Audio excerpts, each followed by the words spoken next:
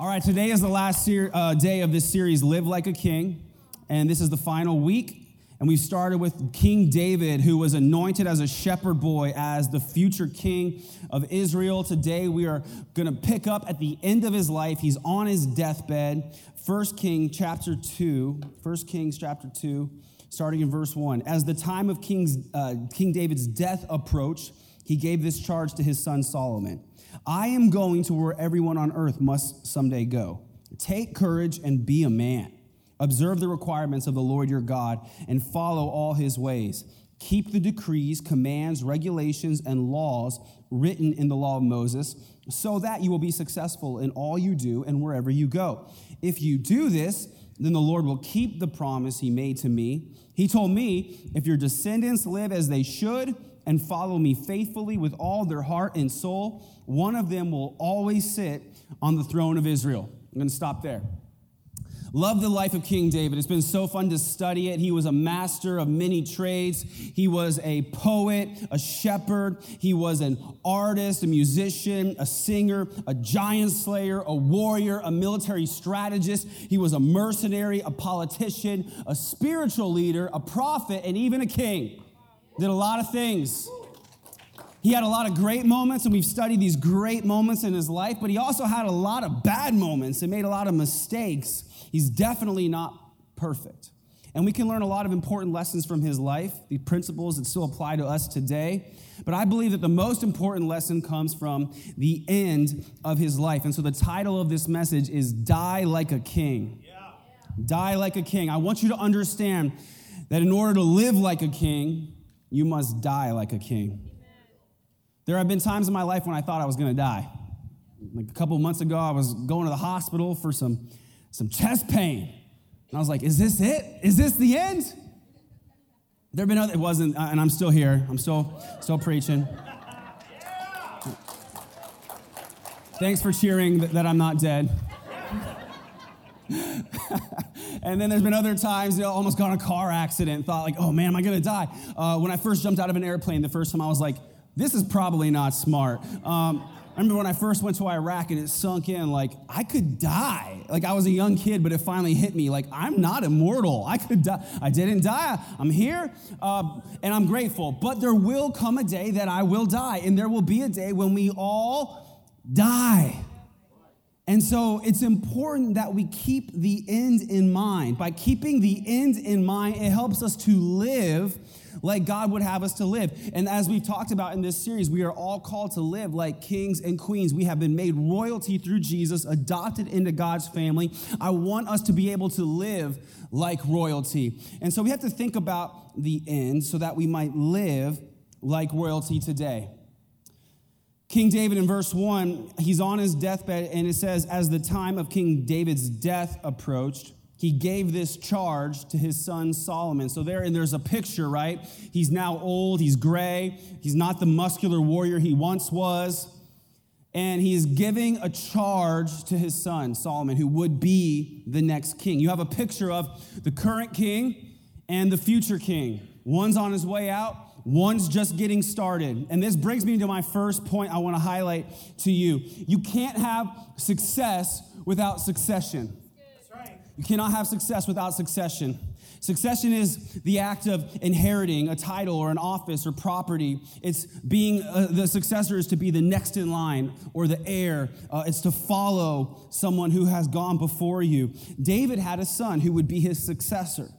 You have sons and daughters. Maybe you don't have kids yet, but you even can have spiritual sons and daughters.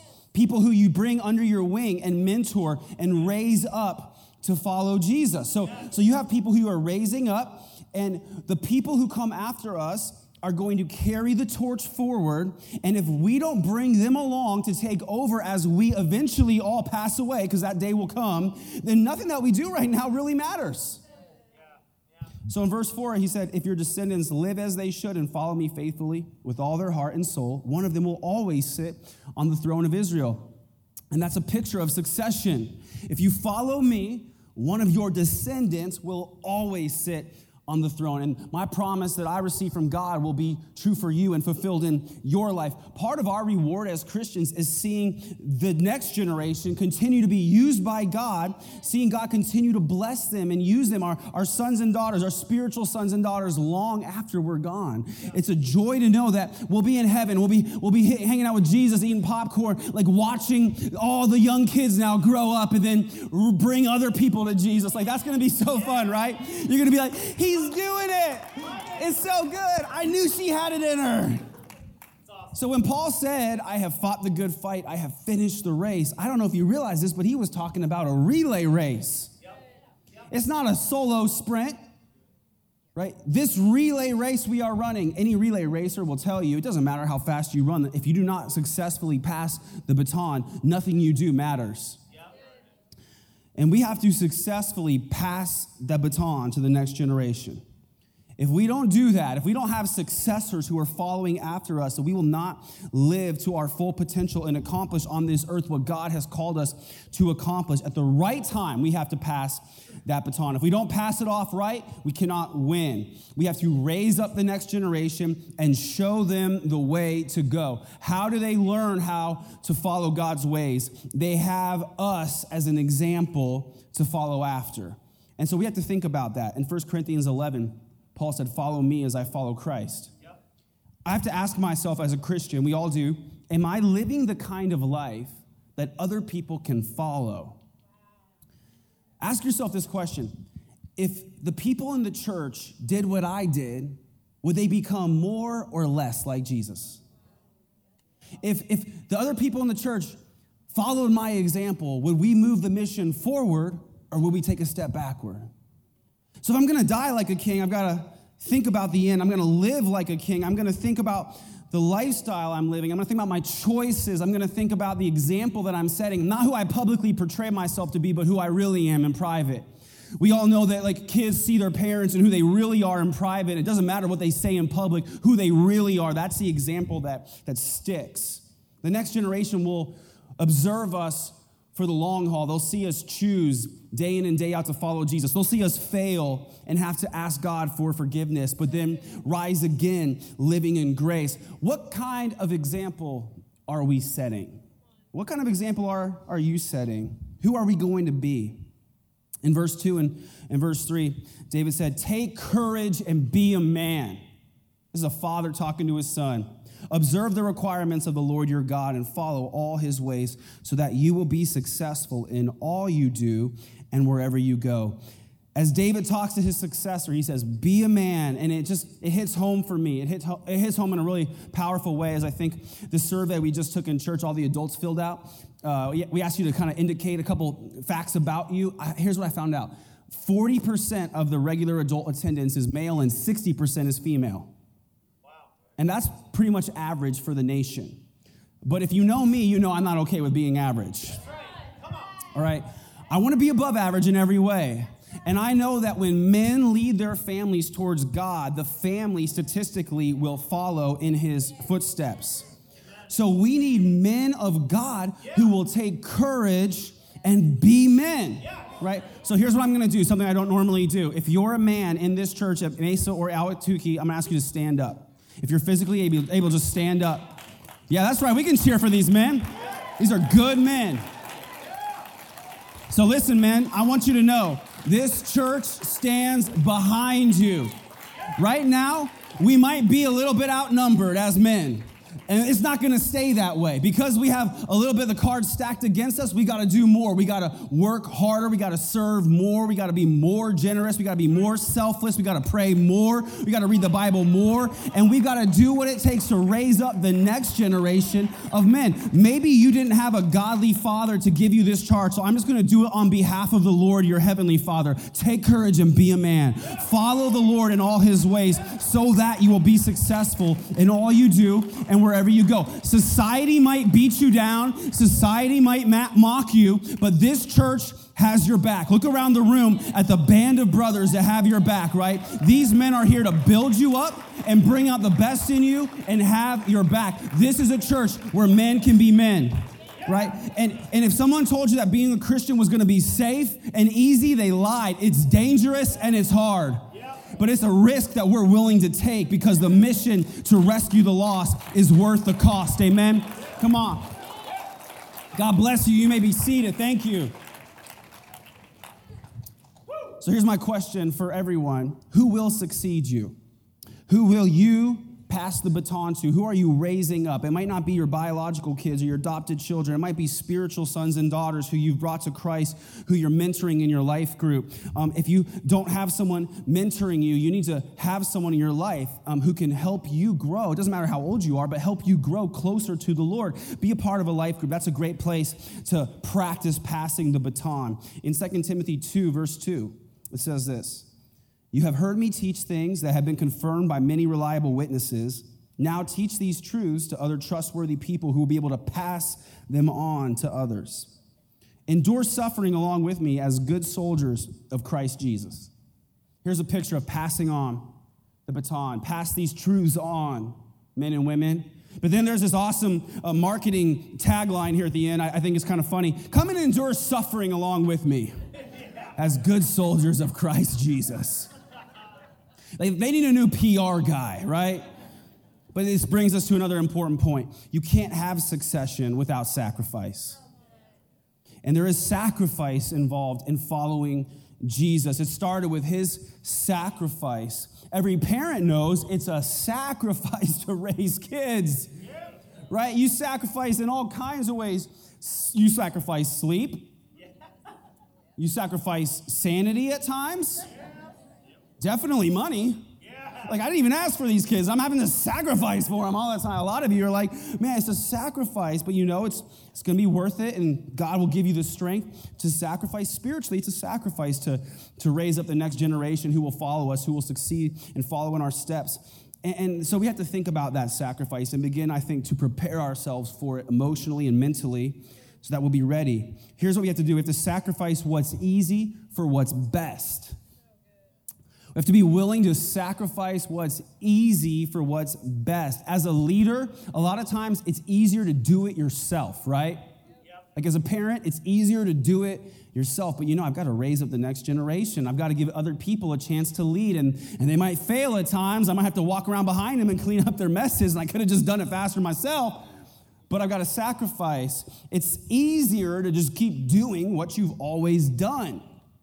Right? And I know as our church has grown and reached more people, we've had to expand and evolve and make room. That's why we're doing things like adding services. It would be easier to not add services. It'd be easier on my throat. It'd be easier on all the volunteers. We just shut the doors in the AM and be like, sorry, no room in the inn. It's all full. But it's worth the sacrifice to say, we're going to make room. We have to sacrifice preferences for their sake, right? We have to oftentimes adapt as the culture changes because as Christians, we're called to be missionaries to our culture. Yep. We're supposed to be separate from the world, but also in the world. And so we have to be missionaries to our culture and adapt to the culture. That means that as Christians, there's going to come a day when the next generation's coming up behind us. To reach them, we're going to probably have to sing worship songs that we don't like as much as the ones we grew up singing, right? You'll be like, what is this noise? But that's all right. Like in my house, I can listen to whatever worship music I want. I can praise God however I like. And it's worth the sacrifice. It's worth to adapt. We've got to sacrifice financially for future opportunity. And every generation of Christians who've ever followed Jesus have made financial sacrifices for the sake of the gospel to go forward. And it is a sacrifice. We've got to sacrifice short-term security for long-term success.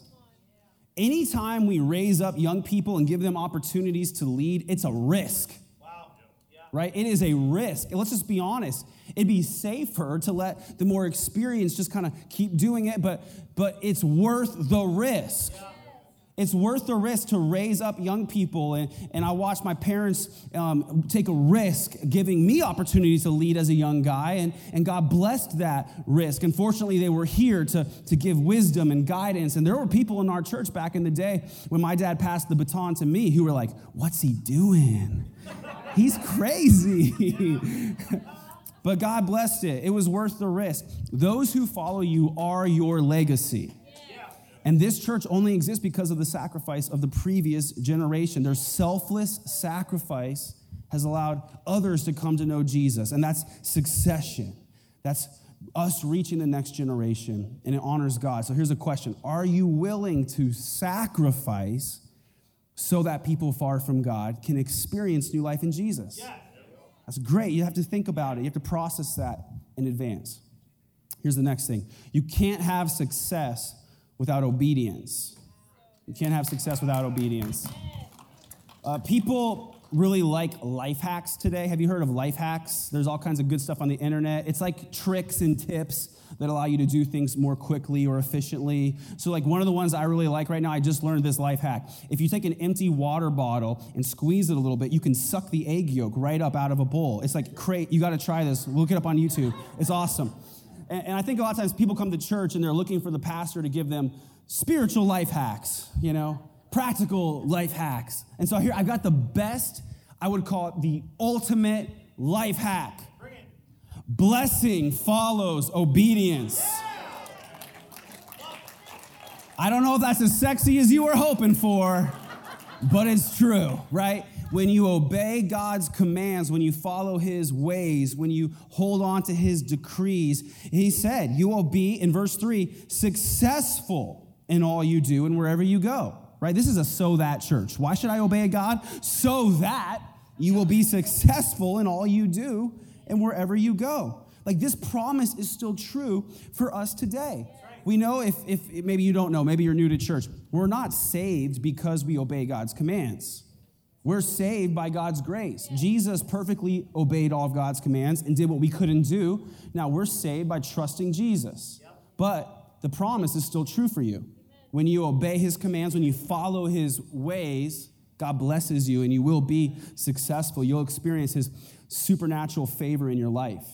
So this is true. This is important for us. You can still get ahead by the world's standards and accumulate wealth and accumulate power and get fame and get followers, but that doesn't do you a lot of good when we're looking at eternity. So we need to know how to be spiritually successful according to God's standard.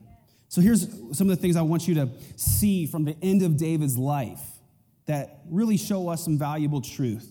The end of David's life, he's laying in his deathbed, he's talking to his son Solomon, and he starts to issue a hit list. You heard me right. Sounds like we just started an episode of The Godfather. But read along with me, verse 5. And there is something else. You know what Joab, son of Zeruiah, did to me? I don't even know how to pronounce that word. When he murdered my 2 army commanders, do with him what you think best, but don't let him grow old and go to his grave in peace. Wow. Verse 8 and 9. And remember Shimei, he cursed me with a terrible curse. You are a wise man, and you will know how to arrange a bloody death for him.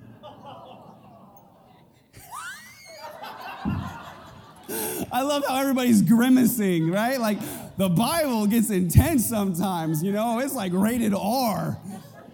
Here is King David turned into Don Corleone, hit list time. And this highlights an important principle, I think, for all of us. The end of his life. We need to keep this in mind, that all evil will be punished. These were people who did evil, who did wrong. And so now we see that David's on his way out, but he's not going to go out before he makes things right. And we need to know that ultimately God will punish all evil. This is real. It is real. Here's what it says in Revelation 20, verse 15. And anyone whose name was not found recorded in the book of life was thrown into the lake of fire. Okay, so there are some churches today, there are some pastors who will tell you that hell is not real. And that's a lie. That is a lie that comes from Satan. Satan wants you to believe that hell is not real because he wants to get you to go there with him. There is a real hell, and all evil will be punished. And the thing is this, you can either be punished for your sins, or you can allow Jesus to have been punished for your sins. And we should all pray that all sinners will experience forgiveness through Jesus and salvation like we have. But the reality is that if they choose to reject God, they will be punished in hell. And so it's serious. And that's why when we give people an opportunity to accept Jesus, I encourage them and I plead with them. And if you're here today and you need to, I plead with you, don't wait. Do not wait. You never know when your time is going to come. And if you're not right with God, if your name is not written in the book of life, it's too late. And so that's why I would say when you place your faith in Jesus, your name does get written in the book of life, and you have confidence and security knowing I'm forgiven, and my eternal destination is not hell, but rather it's being in heaven with God. And that is so much better. It's an easy choice to make, but yet so many people don't make the right choice. They reject God. And you have to ask yourself, why? Why? But it's important to keep the end in mind. It helps us to put things in perspective. All right, here's the next thing I want you to understand. Verse 7, he says, be kind to the sons of Barzillai of Gilead. Make them permanent guests at your table, for they took care of me when I fled from your brother Absalom. So here he was getting even, but now he's getting even in a good way. And these guys took care of him, and they helped him out. And here he is on his deathbed as king, and he's like, oh yeah, make sure you're good to those guys, because they hooked me up. They took care of me when I was going through a difficult time. This is another important life lesson. All goodness will be rewarded. It might take a little while, but you will be rewarded for all of the good that you do in this life. I know a lot of moms are doing good for their kids, and they know, like, I'm not getting any payoff for like 20 years at least. I'm sacrificing for what's going to come in 20 years, I hope. And maybe as a follower of Jesus, you'll do good and no one will see it. And I know that can be frustrating at times because, if there's no pictures, it's like it didn't happen. You're like, why am I even doing this? There's no one here to Instagram this moment. But God sees, and he's keeping a record, and he will reward you for all the good that you do, whether people give you reward or not. Some good will come, some reward will come, rather, in your life, but some won't come until the next life. But we need to keep that in mind. In Galatians 6, verse 9, it says, so let's not get tired of doing what is good. At just the right time, we will reap a harvest of blessing if we don't give up. Therefore, whenever we have the opportunity, we should do good to everyone, especially to those in the family of faith.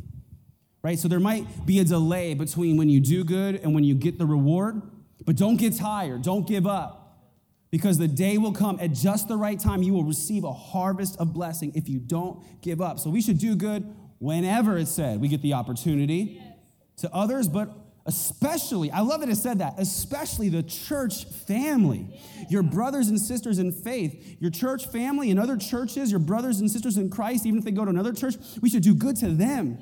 And you will be rewarded. So keep heart. There might be a delay, but you will be rewarded. And I want to ask you this, because we're talking about success and obedience. What step of obedience might you need to take today? Maybe God has led you to do something, to follow him in some way, and you've been delaying. Maybe there's been excuses. Maybe he's told you to stop doing something, and you've been acting like you can't hear him. So I'm just asking as a pastor, what is this step of obedience you need to take today in order to experience God's success in your life? We want you to be successful in all that you do and wherever you go. So David was a great guy. He had a lot of great moments, but he did not always follow God's ways. And yet, this is so important, he was still called a man after God's own heart. This is powerful, and honestly, it's mind-blowing. You probably heard a lot of his great moments. You heard about him killing Goliath and winning battles, but I don't know if maybe you know about some of the crazy things that he did, his blunders. He killed and mutilated 200 Philistines. He lied to a priest about eating holy bread, and this caused 85 priests and their families to be killed. He pretended he was crazy to get out of trouble. He killed Amalekite women and children. He disobeyed God's commands about how the Ark of the Covenant should be transported, and people died. He had an affair, and when he got Bathsheba pregnant, he killed her husband to cover up the affair. He did not punish his son, who was a rapist. He did not punish his other son, Absalom, who murdered the first son. And then on his deathbed, he was issuing a hit list. This guy has some issues, right? And yet he is called a man after God's own heart? How does this happen? This brings me to my last important point. Trust is more important than track record. At the end of David's life, he had a track record of good and bad, but yet he was called a man after God's own heart. because he trusted God. Maybe you didn't know this, but his biggest blunder came at the end of his life.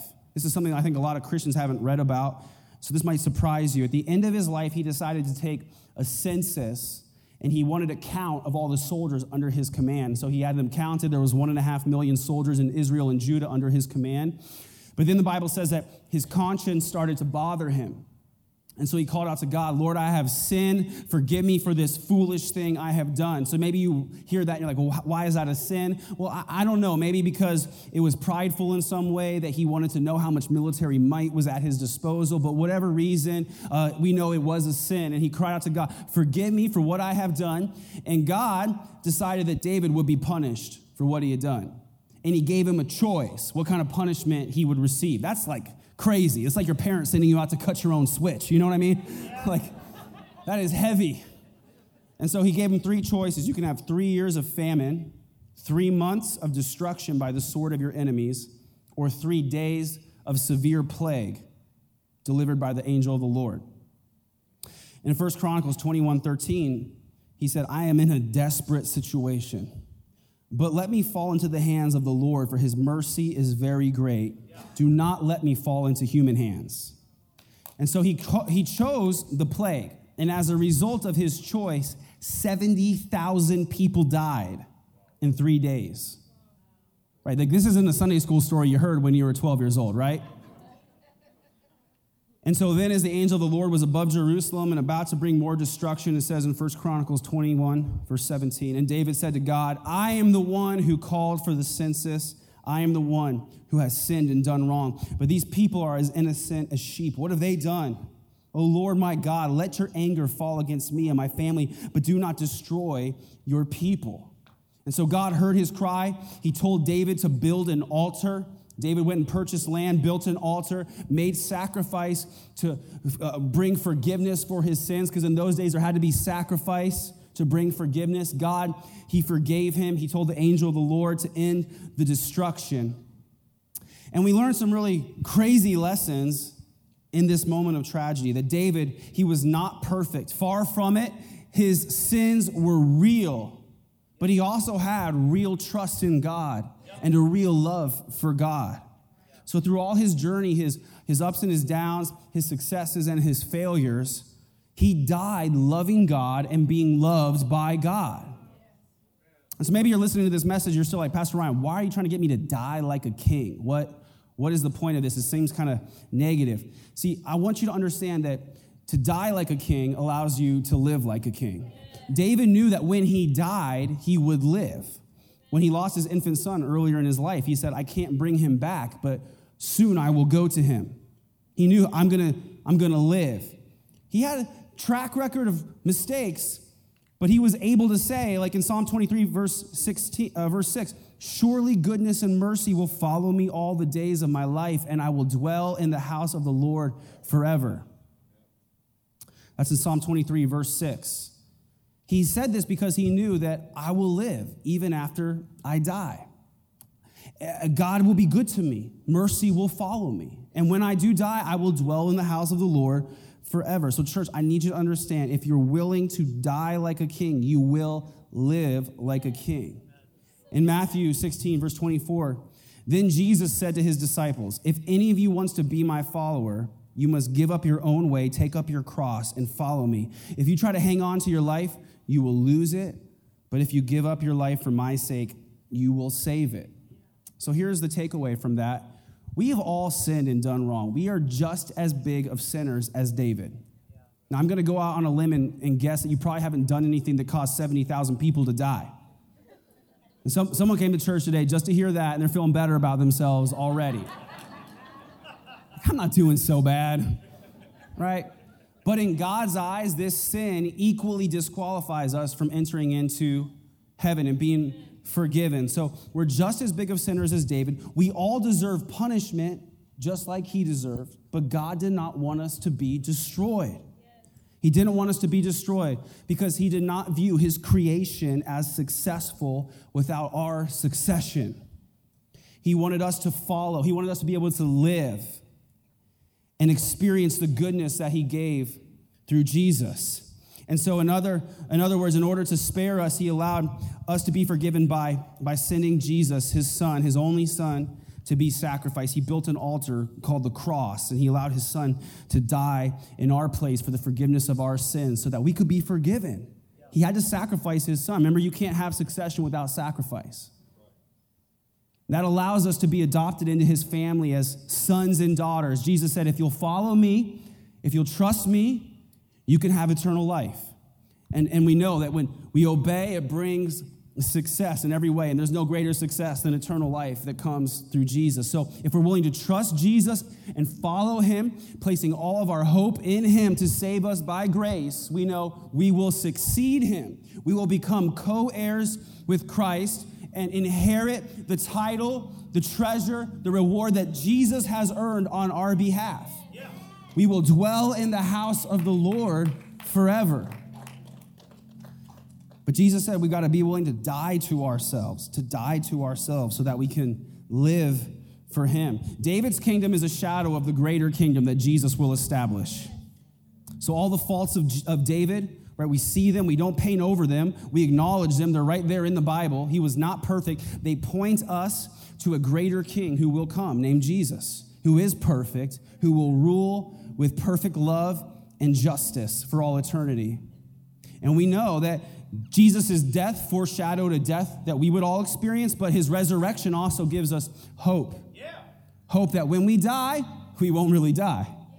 In 1 Corinthians 15, verse 20, it says, but in fact, Christ has been raised from the dead. He is the first of a great harvest of all who have died. That's us, those of us who die in Jesus. So you see, just as death came into the world through a man, now the resurrection from the dead has begun through another man. Just as everyone dies because we all belong to Adam, in other words, we're human, everyone who belongs to Christ will be given new life. Just as Jesus rose and lived again, we will rise and live again. If we die to ourselves and take up our cross and follow him. You might have a track record of mistakes. You might have hurt people, and you will hurt people and make mistakes in the day to come. But trust in Jesus is more important than track record. If you're willing to follow him, no matter what you've done, you will be made royalty, adopted into God's family with the promise of eternal life. If you pick up your cross, if you're willing to die like a king, you will live like a king. Here's what Jesus said in John 11. I am the resurrection and the life. Anyone who believes in me will live, even after dying. Everyone who lives in me and believes in me will never, ever die. Do you believe this? And that's the question I want to ask you today. Do you believe this? Do you believe this? Do you believe that trust in Jesus alone brings salvation and eternal life?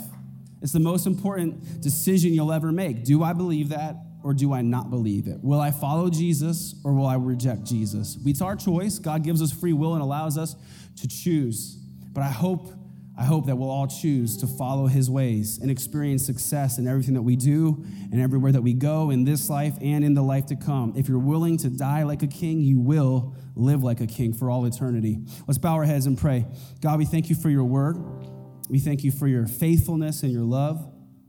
Thank you for your mercy, Lord, and for showing us that we can trust in your unfailing love and mercy no matter what we've done or where we've gone, Lord. We know that you're good to us and you love us and you bring forgiveness. And so, God, today I just want to give a moment for those who need to accept you to take that step of faith.